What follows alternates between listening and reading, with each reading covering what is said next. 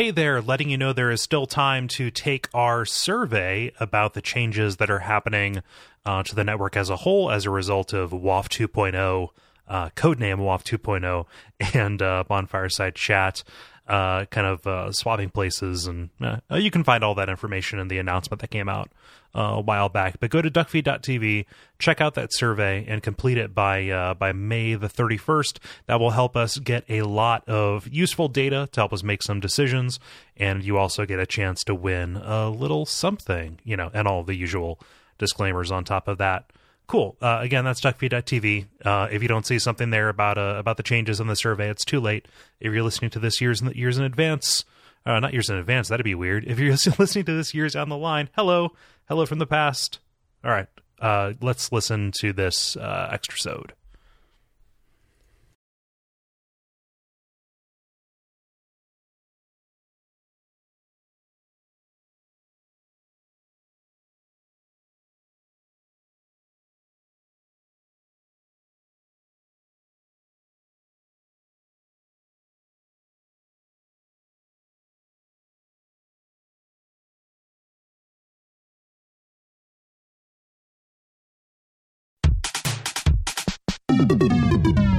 My name is Gary Butterfield. My name is Cole Ross. And you're listening to Watch Out for Fireballs. It is a Games Club podcast. Yes, and this week we are reading your responses to Crimson Shroud, the kind of... The game, not the Shroud. Yes, the kind of boutique, small, manageable JRPG for the 3DS. Could you get any more crimson? I think that's your response to the actual Shroud. Oh, yes. There we go. Yes. On Shroud Yelp. Shroud Yelp. There's no point competing against the Turin. Come on, man. Yeah. So, as far as Shrouds go. Keeps sweeping the Shroudies year after year. If you're going to go to town, go in a Turin, Yeah, exactly. Better Turin than anything else. In fact, actually, Turin, as far as Shrouds go, not my favorite Shroud. I think that, Shrouds, you have to be able to wear them for me to like them. Okay. A big part of what I appreciate about a Shroud is you want a functional Shroud. Yeah, I want a frock. I want some kind of I want an everyday Shroud. The kind of Shroud you take home to mama. I don't need one of those fancy show Shrouds. Everyday Shroud used to be a really good blog. Which Everyday Shroud? Yeah. It turned out it was run by a bunch of racists, though. That's what it always does. Yeah, it's just unfortunately it got ruined. Like the whole blogosphere did. And then the Shroudies did as well. And Chuck Tingle was going to go accept his Shroudy for pounded in the butt by my own reluctance to go accept my own award at the Racist Shroudy Awards. To accept my own racist reward. Anywho, we are reading your responses as we mentioned. I'm going to go ahead and get started here with Michael. Michael says, via contact, I picked this game up at launch and was loving it. Then I got to the second chapter where you need a key item to progress and literally repeated the same battles over and over for about 4 hours before saying screw it and bailing. After reading about people playing this again on Twitter last year, I picked it up after a 4-year break. Tried the exact same battle and got on the first try. I hate randomness in games, and this is the worst experience I've had with it, especially since this was a small game. Glad I was finally able to make my way through and finish the game, but man, is that annoying. Yeah. So here's something that is true about the responses we got to this game. Almost nobody who wrote in likes it. It's weird. It's weird to me. Yeah. It's all very, I looked at reviews on Metacritic, and the only bad ones are people who had a problem with this key thing. It's literally the only people who have complained about it. I think that is a common factor because it is a really, really shitty decision. Yeah, we'll see more. What it reminds me of is that, the missing a die roll and having that happen. I don't think this is on purpose. I'm not saying this is some 12-dimensional chess on their part, but it reminds me of a tabletop experience where it's we need to get through this. We need to charm the Duke, make your diplomacy roll, and you just don't make it, and then you just don't do it. That kind of that randomness that is part and parcel of this sort of thing that is a bummer. Yeah. It's just usually it's not mandatory. Usually there's a way through, and that's really the problem. Even if this was a bonus item, or something that made it even if it shunted you into two paths. Oh yeah. Yeah. Right. and they both went forward, and one of them was way more desirable, and you could grind for it if you wanted to. Like that would also be acceptable to me. And that's the difference between having a computer who is running a sequence of things and a DM who will, if you fail that, give you something more interesting to do after it. Not more interesting, but something interesting, as opposed to just like hitting it again and again. Mm-hmm. Yeah. No, randomness is a problem for people. Yeah. Gordon writes via contact, "This game is a masterclass in terrible ideas swamping a reasonable RPG. And the aim of all of these bad ideas is pretty much to waste time to disguise the short length of the game.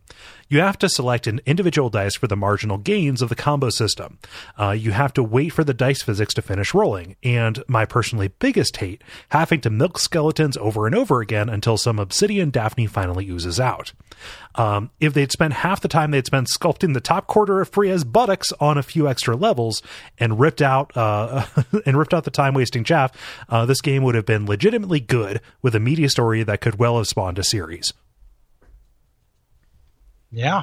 We didn't talk about Freya's appearance, but yeah, she is definitely dressed very revealingly. Yeah. She's dressed like a desert sorceress or something like that in Dark Souls 2. Yeah. Like, yeah, I don't know. Like, I think that like some of those things, like, so obviously the Daphne, indefensible. Watching the dice rolls was really fun for me. Like, I don't, that was part of the thing. Like, that was part of the pleasure of it. Like, it was not more egregious to me than watching, attack animations in any game. Of this kind. Like, that's a weird thing to me. Yeah.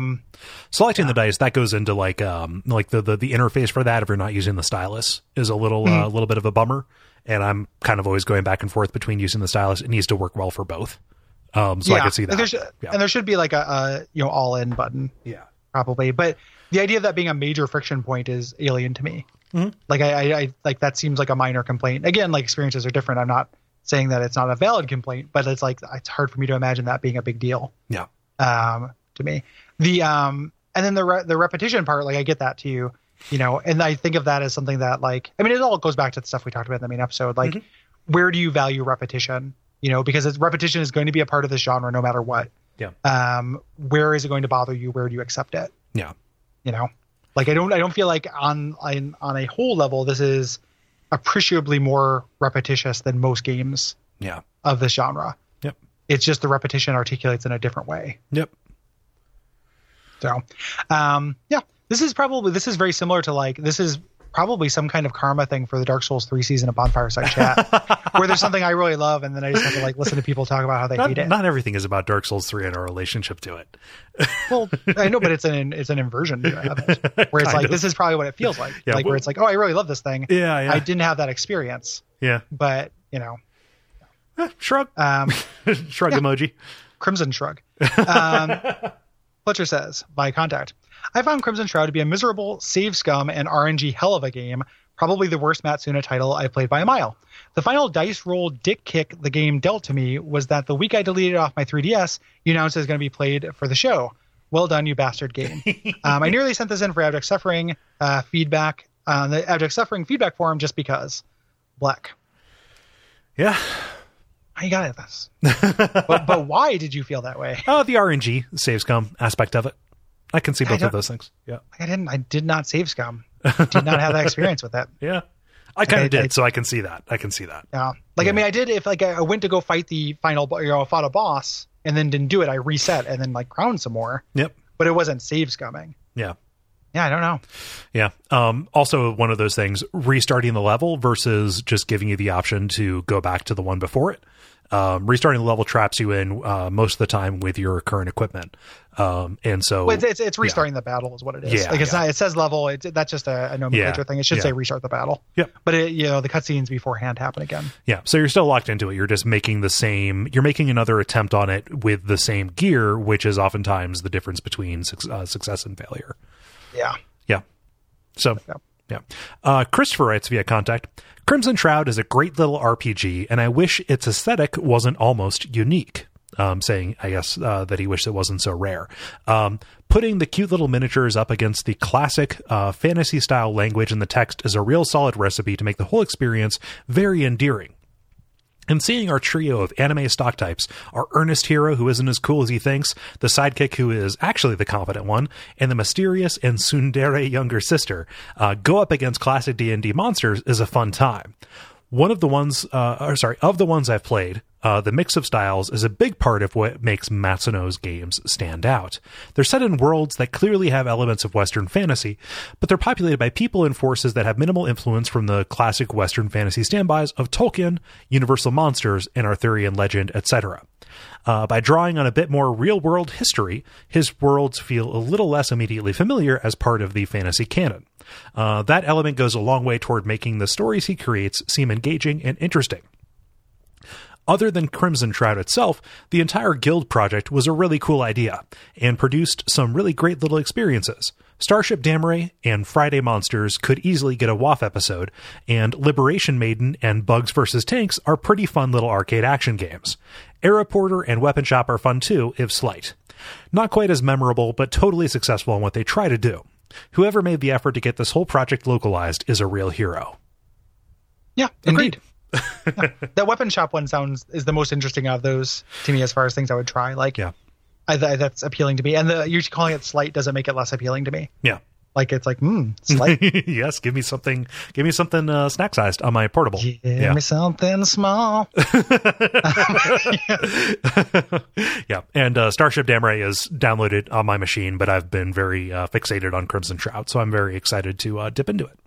Yeah, let me know what you think of that. Yeah. When you eventually get it. Because I've never heard, the only other game of this whole thing I've heard anyone talk about is Friday Monsters. Mm-hmm. So I will be real curious to see how that goes. Yeah. Finally, Kyle, who I believe is Ygraph on our Slack channel. So, hi, Kyle. Not the Ygraph that we were talking about being the problem with Final Fantasy Tactics. Not the worst part of Final Fantasy. This guy is one of the best parts of Final Fantasy Tactics. He says, by contact, I didn't manage to finish this game before the submission deadline, which really snuck up on me. But I had to write in because it's not every day you cover a Matsuno game. My first reaction was the cool Yoshida-style designs, not sure if he actually did them, were ruined by the terribly subpar graphical power of the 3DS. But I stuck with the game and got interested in its systems. It would be easy to say that Crimson Shroud is emulating a tabletop RP system because it features a great dice roll mechanic that feels much more natural and fun than, for example, the virtual dice on Roll20. However, one thing that Crimson Shroud does that table system does not do, to take given base values and add a dice pool on top of them as a modifier, the opposite of what tabletop games typically do.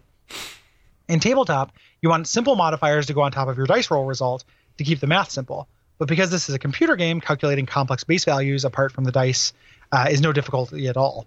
I thought this inversion of the normal way of doing things in both computer and tabletop RPGs was pretty interesting. The game suffers from some UI issues. Why don't I get a pop-up of the overly complex elemental system? Amen.